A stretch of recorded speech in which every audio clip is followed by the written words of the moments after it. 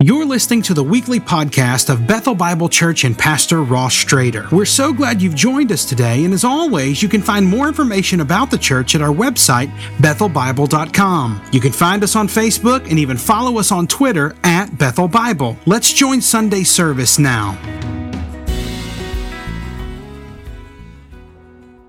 Well, good morning.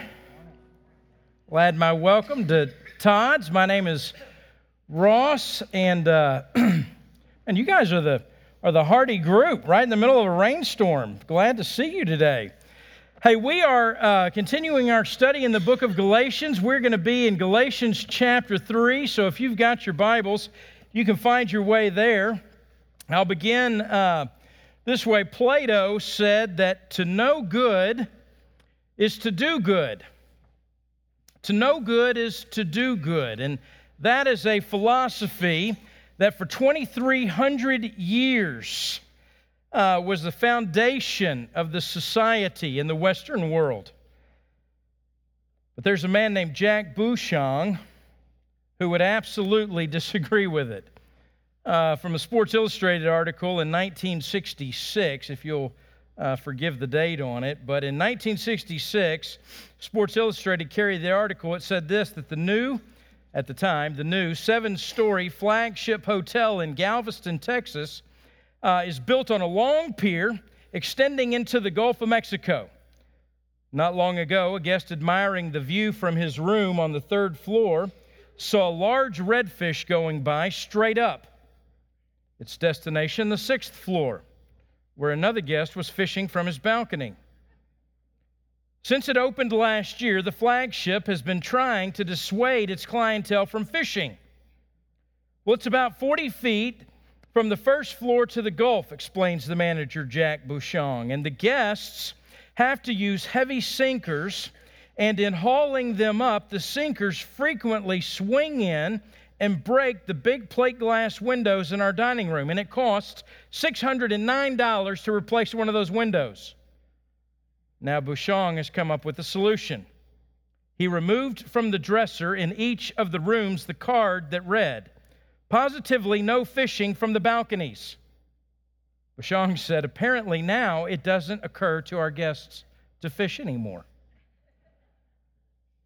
See, this morning, what Paul is going to do is he's going to come along and say absolutely the exact opposite of Plato. He's going to say that to know good is to do bad, because we can't help it. See, Paul knew this because it had been proved time and time and time again, 1,200 years before Plato ever came onto the scene. Paul's going to show that rules and codes of conduct actually what they do is they make us worse, or reveal that we're worse off than we thought we were, because what it does is it stirs up in us sin and rebellion and depravity that is already there. He's going to say that really the best that we can do will be revealed to be never good enough. Martin Luther will say about the law, which is what this passage is going to be about, is that the principal use of the law is to make men not better, but worse, in order that they might ultimately be transformed by the gospel of Jesus. And that's going to be Paul's thesis. So in chapter 3, where we are, Paul has been arguing from the very beginning. He said, hey, look, Galatians, I came in there, I preached the gospel to you, and the gospel said that, listen, Jesus has done it all. He came and lived the life you could never live. He died the death you deserved. And that salvation is by God's grace through faith in Jesus. All that He has done for you. Believe in Him. Trust in Him. Receive what He has done. That's the gospel, period. It's Jesus plus nothing else. That's the gospel. But some opponents of Paul, some Judaizers, have come in behind Paul and said, listen, no, it's Jesus, and it's something that you've got to do. It's Jesus and a set of standards that you've got to live by. It's Jesus and the law of Moses, including and beginning with circumcision. And so Paul has been making a case all throughout Galatians chapter 3, and he'll begin here in verse 15. A law professor, Jerome Hall of Emory University, argued in the Journal of Law and Religion, he said that it was in his letter to the Galatians that Paul was the lawyer par excellence, refuting and attacking his adversaries and, in his affirmative case, making use of analogy, precedents, and history. He knew how to win his case, and he won it. And so listen what Paul does, beginning in verse 15. He's going to go all the way back to the heart of the problem. He says in verse 15, he says this, "To give a human example, brothers, even with a man-made covenant, no one annuls it or adds to it once it's been ratified. Now the promises were made to Abraham and to his offspring. It does not say, and to offsprings, referring to many, but referring to one, and to your offspring, who is Christ. This is what I mean. The law, which came 430 years afterward, does not annul a covenant previously ratified by God, so as to make the promise void. For if the inheritance comes by the law, it no longer comes by a promise, but God gave it to Abraham by a promise." So Paul's taking the argument to the heart of his opponent's misunderstanding, the heart of the Judaizers' misunderstanding. They were teaching something had to be believed and something had to be achieved. Something had, there was a trust. Listen, you needed to trust God, and then on the other hand, there was also a standard that needed to be lived up to. Their understanding came from two major events in the Old Testament. One of them was a covenant that God made with Abraham. The other was God's giving of the law to the Israelites through Moses. So in verse 15, he begins, he says, here's a human example. In a man-made covenant, here's what we know. You make a covenant, you ratify it, the deal's done. There can't be any changes that are made after the deal's done. You can't come back afterwards and amend it or annul it. It's like in a marriage. You stand there, you say your vows, the minister's there, you conclude till death do us part, you sign the marriage license. You can't come back 5 years later after living with the guy and go, hey, listen, I'd really like to make a few changes in these vows.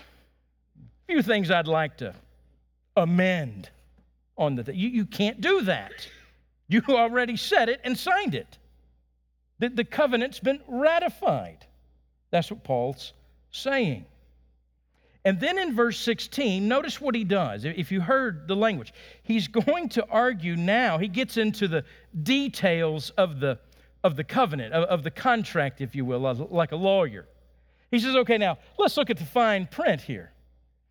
What God did when he said it, he said, look, if you noticed, it's a singular there. It's offspring singular. It's not offsprings plural. And his point is that, look, the covenant that God made with Abraham, listen, be sure you notice it in your texts, he says. It's referring to not many, but one. And this one is Christ. Now, look, here's what Paul knew. Paul knew that in the Hebrew, the word offspring, just like the word in the Greek, is what is called a collective singular, which means it can mean both one and it can mean many. But Paul knows this, and he knew that when God was making the promise to Abraham, he made the promise to Abraham. He took Abraham outside. He said, hey, Abraham, look at the stars. If you can number them, then you'll be able to count how many offspring you have. The sand on the sea, the dust on the ground. Abraham, he knew that when God was talking to Abraham about offspring, he knew that he meant it collectively. But he also knew that there was more than something grammatical going on. He knew there was something more than the collective offspring that God was talking about. Paul here is making more than a grammatical point, he's making a theological point. What he's pointing to is that Paul is pointing to what the whole of the Old Testament has always been pointing to. That the center of everything that Moses wrote, the heart of everything that every Old Testament writer recorded, the good news of what God has always been revealing from after the first moments that sin entered into the world and humanity is there trying to cover their shame and hide their guilt before a holy God, that God's word of hope, His promise of redemption as Adam and Eve are leaving the garden, that there's going to be a Redeemer who comes. And He's going to defeat and destroy the enemy. And in the process, God's going to restore all of His original blessing to humanity. A king is going to come and crush the enemy. And the promise in the garden is the promise of a seed or an offspring. And the promise is the offspring. And we find, listen, God hasn't forgotten about it. And in fact, God makes the promise to Abraham. He makes the promise through Abraham. And then He ratifies it with one of the most mind-blowing events, one of the most mind-blowing things that we see God do in all of the pages of Scripture. In Genesis chapter 15, God makes a covenant with Abraham. And the way that God makes this covenant catches the reader by surprise. You see, because up to this point in Genesis, God has spoken a word and He's created the heavens and the earth. He's fashioned a man out of dust. He's breathed life into him. We've seen God pronounce judgment and curse upon sin entering into the world through the rebellion of mankind. We've seen Him send the flood. We've seen Him at the Tower of Babel confuse the language of all the nations. And then you get to Genesis chapter 11 and you see the world. It's filled with chaos and it's sin and rebellion, and the whole world is like black and dark with sin raging against God. And then Genesis 12, it opens up with God calling a man named Abram. I mean, it's almost like you can hear cue the music. This must be the hero. It must be the champion. Here's God's man. But here's the deal. I mean, the record scratches or the orchestra, they stop mid-note. Abram steps out, and it's not hope you feel. I mean, your heart sinks. I mean, as the reader, you think, well, wait a minute. This is the guy? I mean, he's past his prime. And that's a nice way to say it. So is his wife, for that matter. I mean, she's without children. They're past the age of bearing children. It's an elderly couple. And on top of that, God's promises to this old man, you know what they are? They're an offspring.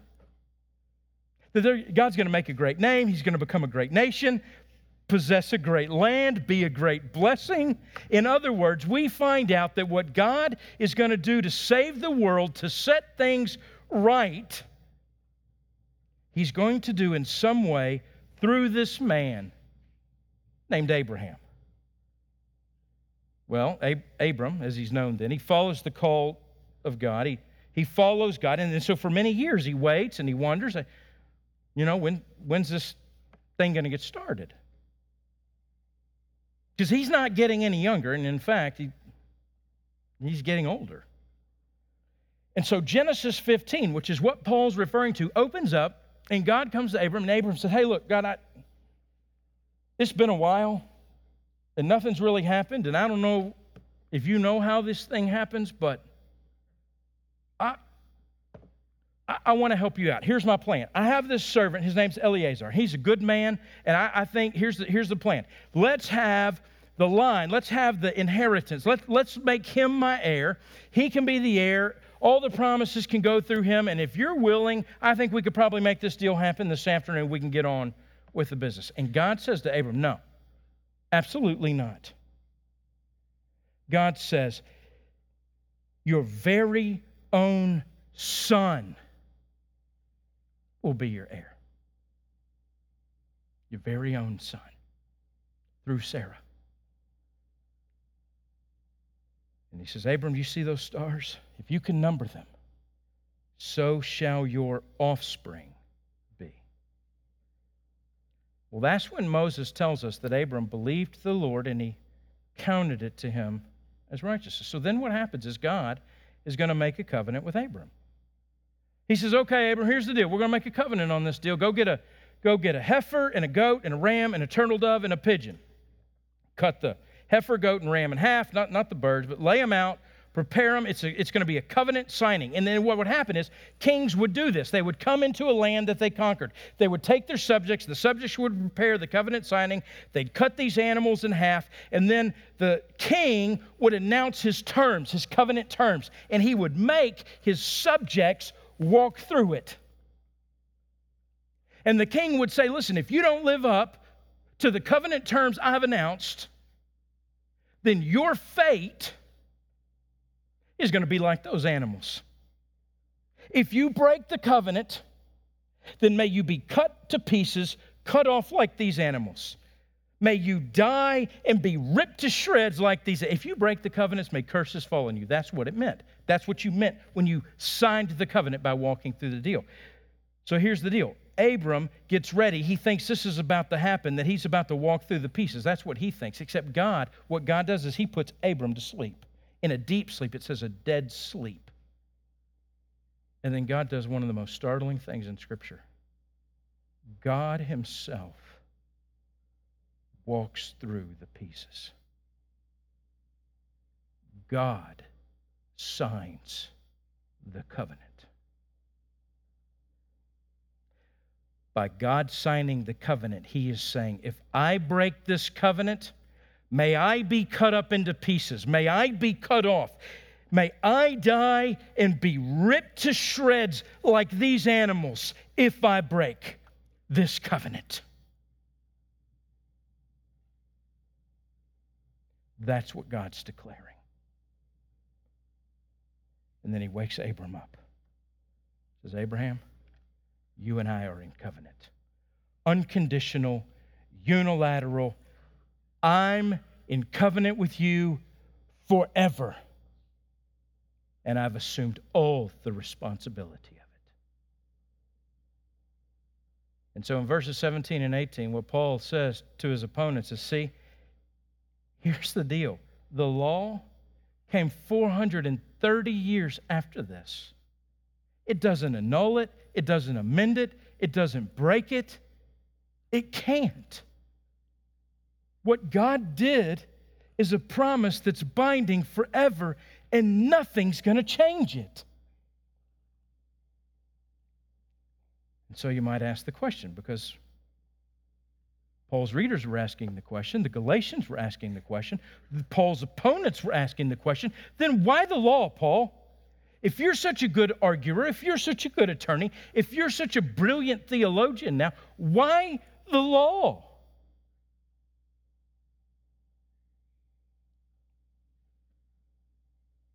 So let's stop and ask this question for a second. Maybe you've heard the question, if you died tonight, why would God let you into his heaven? And that's a great question, by the way. If you died tonight, why should God let you into his heaven? And chances are, statistics say, or experience will play out, if you ask somebody that question, even in the Bible Belt, you ask them that question, the chances are that, listen, they'll take a moment, they'll find some words, they'll begin to answer, and the answer will come out something like this. I've tried my best to be a good person. I've really done my best.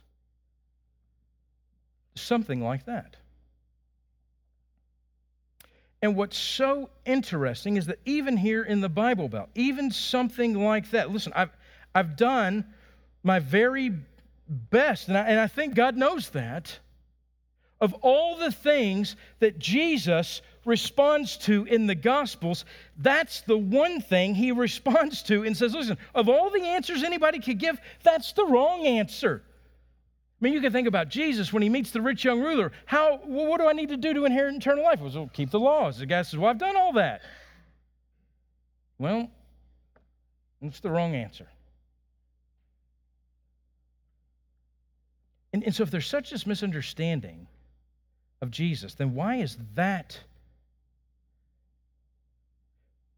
Why is that so widespread? Well, maybe it's because the Bible's so full of laws.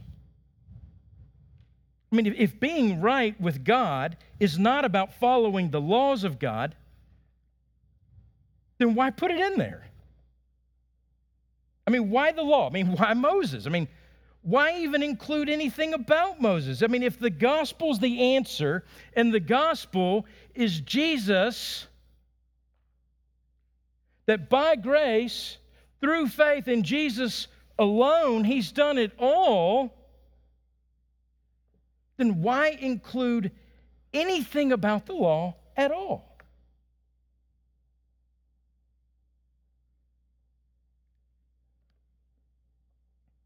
Paul's going to answer that question in verse 19. And he's going to say this, that the purpose of the law is to raise the question that only Jesus can answer. And it's a question that we would not have asked otherwise. Look at what he says, verse 19. He says, "Why then the law? It was added because of transgressions, until the offspring should come to whom the promise has been made. And it was put into place through angels by an intermediary. Now, an intermediary implies more than one, but God is one. Is the law then contrary to the promises of God? Certainly not. For if the law had been given that could give life, then righteousness would indeed be by the law.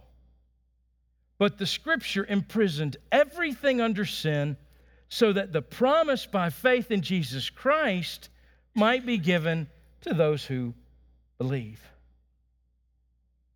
See, Paul's asking the question about the law. Why the law? It's a good question. And what he's saying is, look, there's something wrong with us, and we didn't fully know how wrong it was. So, see, Israel, they'd been in slavery for 400 years or so, more than 400, and they had no real freedom. The constraint on their days, the lack of freedom and choice, the limited options of their life and future, it would have been easy for them to mistake the restraint of their circumstances for the righteousness of their heart. That was the Israelites. Truth is, it's easy for us to also, to mistake the restraint of our circumstances for the righteousness of our heart. This is why a lot of folks grow up in a church, they leave the church, they've mistaken the restraint of their circumstances for the righteousness of their heart, they walk away from the church, leave the faith. See, they didn't know their own hearts yet. They didn't know their sin. They didn't know that something was deeply wrong inside of them. And so Paul says, hey, look, the law is, you can think of it like a thermometer. Law comes along like a thermometer. It takes your temperature. You ever go to somebody and say, hey, you look like you're sick. So what? No, I'm not sick. I don't know, you look kind of pale. Are you running a fever? And then they go like this. They go, no, I don't feel warm. It's like, really? You put your own hand on your own head and you don't feel warm, huh? Weird. I mean, you get that, right? I'm not the only non-doctor that knows that doesn't work, right? Well, here, stick this in your mouth anyway. 2 minutes later, thing beeps, 101, you have a fever. Guess what? You have the flu. You're sick. You see, we were already sick, already sinful, already had a fever, but we didn't know it.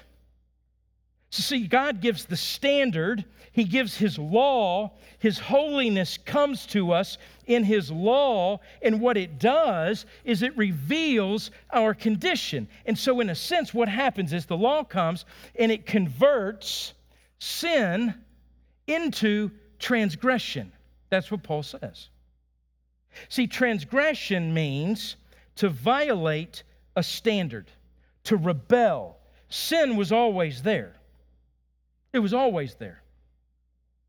But in light of the law, now it's exposed. Now it's brought to light. Now it's brought out into the open. Now there's something to transgress. See, the sin was no surprise to God when He gave the law.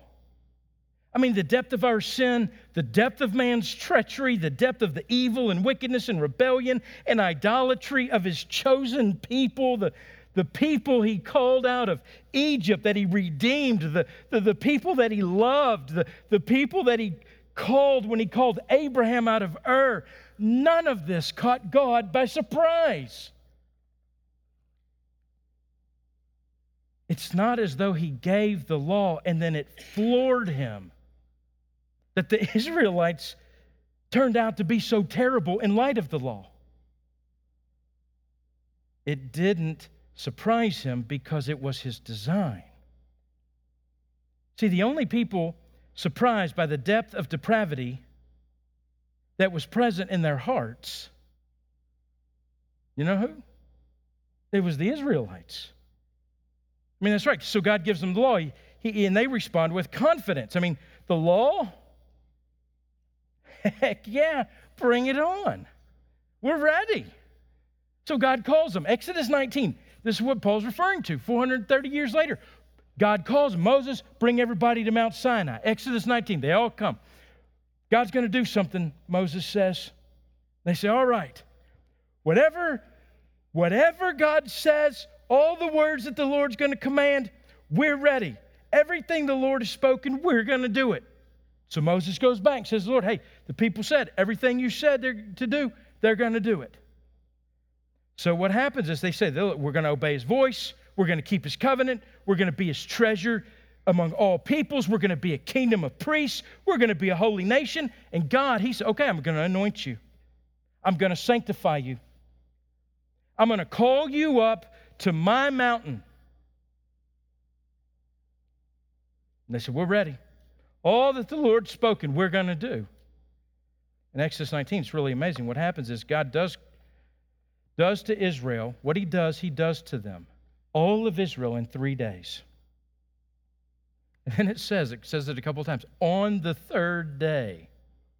It's probably a coincidence. But anyways, he calls them to come up to the mountain, just like He said He would, just the very way that He said He would.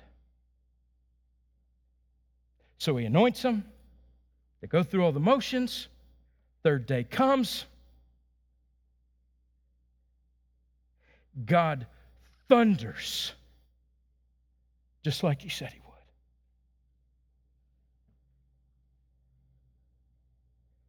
And guess what? They won't go. They're terrified. They tremble.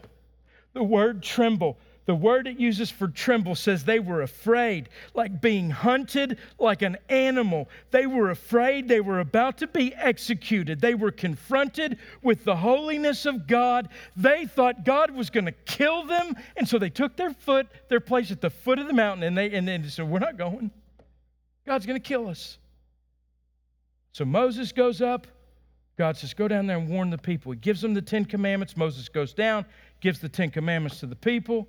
Here's what the text says. Now, when all the people, in Exodus 20, when all the people saw the thunder and the flashes of lightning and the sound of the trumpet and the mountain smoking, the people were afraid and trembled, and they stood far off and said to Moses, Moses, you speak to us and we'll listen, but do not let God speak to us lest we die. We don't want to have to talk to God again. You see, it wasn't God who was finding out about the hearts of his people. It was his people, his chosen people, who were beginning to discover something about their own hearts. They were seeing their own failures, their own sin. The holiness of God was being revealed to them in the law of God, and it was coming to them in a way not only to reveal His holiness, but revealing their unholiness and bringing them to a place of humility and desperation. See, listen, humility is the frequency setting of the heart where grace can be received. The law comes, reveals sin, converts sin to transgression, tunes our hearts to humility so we can hear the gospel of grace. So we go, oh, I didn't know that about me. I didn't know I was so wicked. Paul says in Romans chapter 7, I didn't know what covetousness was till the law told me what it was. And then I found I was more coveter than I ever imagined. It's not until you see the hopelessness of your situation are you willing to receive the hope of a Savior. It's not until the law has run you to the end of yourself are you ready for the promise of Jesus. And in verse 20, what he's saying there about the mediator and intermediaries, the law, it required a mediation. They didn't want to speak to God. God speaks to Abraham face to face. You know what's amazing? Moses tells Abraham lived a life of faith before the law was ever given. Moses lived under the law and did not get to see the promised land because he did not believe God. That's what it says, Numbers chapter 20. That's why he didn't get to go into the promised land. Not because he broke the law, because he did not believe. In verse 21, the law and the promise, they're not different. They're different things, but they're not in contradiction with each other. The law was used by God to fulfill God's promise. The law shuts man up, encloses him, imprisons him in a sin, condemns him, declares him guilty, shows him his nakedness, laughs at his fig leaves, brings him to the end of himself so that he acutely and fully and painfully and sorrowfully is aware of his desperation and his need. God used the law to show us we're sinners so He can save us. See, the Judaizers, Paul's opponents, they said, no, look, God gave us the law because we're special. He gave us the law, and it's this hedge. It's like this iron, impregnable wall around us. Think about the Great Wall of China. And God put us in here to keep us righteous, to make us pure. And as long as we're inside this wall of the law, we're pure and special and righteous to God. And Paul says, well, it's a wall, all right, but not the kind of wall you think. It's a prison. You're in a prison of sin. That's what it is. You are hedged around on all sides by the sin of your heart being revealed by the holiness of God. God helps those that helps themselves? No. God helps those who come to the end of themselves. The point of the law was to show the gravity and weight of sin, to make it known, so that it would reveal the absolute inadequacy of the sinner and utter dependency of humanity for their need of a Savior. And there at the end of verse 22, it says, so that the promise by faith in Jesus Christ might be given to those that believe. By faith. Martin Luther had a vivid way of describing faith. He said that faith doesn't doesn't mean the mental ascension to a truth, just agreeing with it in your mind. Faith means throwing yourself onto God. Every text of Scripture, understood in its context, calls us to throw ourselves onto God. And no text, understood in context, calls us to throw ourselves onto ourselves. Paul says, look, if there was a law that could have given life, a law that leads to righteousness, there would have been, but there isn't. The only way is by faith. Look, I know I've shown you this before, but in light of this passage, it's worth repeating real quick. Matthew begins his gospel. The gospel begins. He says this. Begins telling us that Jesus is the son of David, the son of Abraham. In other words, he's the king we've been waiting for. He's the offspring that was promised. And then after a couple of chapters of telling us about Jesus' life and reminding his Jewish readers of Israel's history in Egypt and in the wilderness, Jesus does all these things. Jesus goes up to a mountain. He delivers a sermon. He gives the law. It's the Sermon on the Mount. It's beautiful, full of hope, imagery of the kingdom and the future to come. But at the same time, if we're honest readers, it brings despair. Because the holiness of God that Jesus portrays is no less demanding than the law of Moses. In fact, in many ways, Jesus raises the bar. Nothing escapes God's notice in prescribing how we should live before Him. Not the thoughts of our minds, not the feelings of our hearts. And the hearers on that hillside that day, they knew there was something different about Jesus. They knew there was authority and a power in His words. They were amazed. Never heard anything like it. And interestingly enough, it's the last giving of the law. And I think Matthew knows, as he's writing his gospel, the place to begin with his readers is a diagnosis. We have to know the depth, the malignancy of our disease in order to appreciate the great physician. The law discovers the disease. The gospel, it's going to come along as a remedy. As Spurgeon says, the law is meant to lead the sinner to faith in Christ by showing the impossibility of any other way. And so Matthew gives us a glimpse, a foreshadow of things to come. He helps us know how to respond to the Sermon on the Mount. He gives us a response of faith. A throwing yourself on God, if you will. Because when Jesus comes down from the mountain, the very next scene, it says in Matthew 8, and when he came down from the mountain, the great crowds followed him, and behold, a leper came to him and knelt before him, saying, Lord, if you will, you can make me clean. And Jesus stretched out his hand and touched him, saying, I will be clean.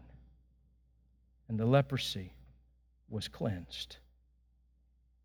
You see, the point is, we are all lepers in need of cleansing. We are all sinners in need of grace. And Matthew follows up the law giver with the great physician who heals and heals and heals. And then goes to the cross and takes our wounds and our sin and our curse and our punishment and our death, and gives us His righteousness. So at the end of that, you know what we say? Praise the Lord for the law, for showing us the need for the Savior. If you would you bow with me and let's pray. Father, we thank you for your word. We thank you for both the law and the gospel. every utterance that you have revealed. Without it, we would not know our need, and without it, we would not know the hope of grace that you have granted. So, Father, like David, we can say we love your law for the hope it produces in us, for how it tunes us to hear your grace, for how it fixes our eyes upon the Savior, makes us long for your Son, Jesus. Father, we thank you for it. We pray this the only way we can, in the name of your Son, Jesus, by the power of your Spirit. Amen. Thanks again for listening to the podcast today. We hope that you were blessed and encouraged. And if you have any questions or comments, we want you to let us know. Simply send your thoughts to questions@bethelbible.com. Thanks for spending time with us, and be sure to join us next week on the Bethel Bible Podcast.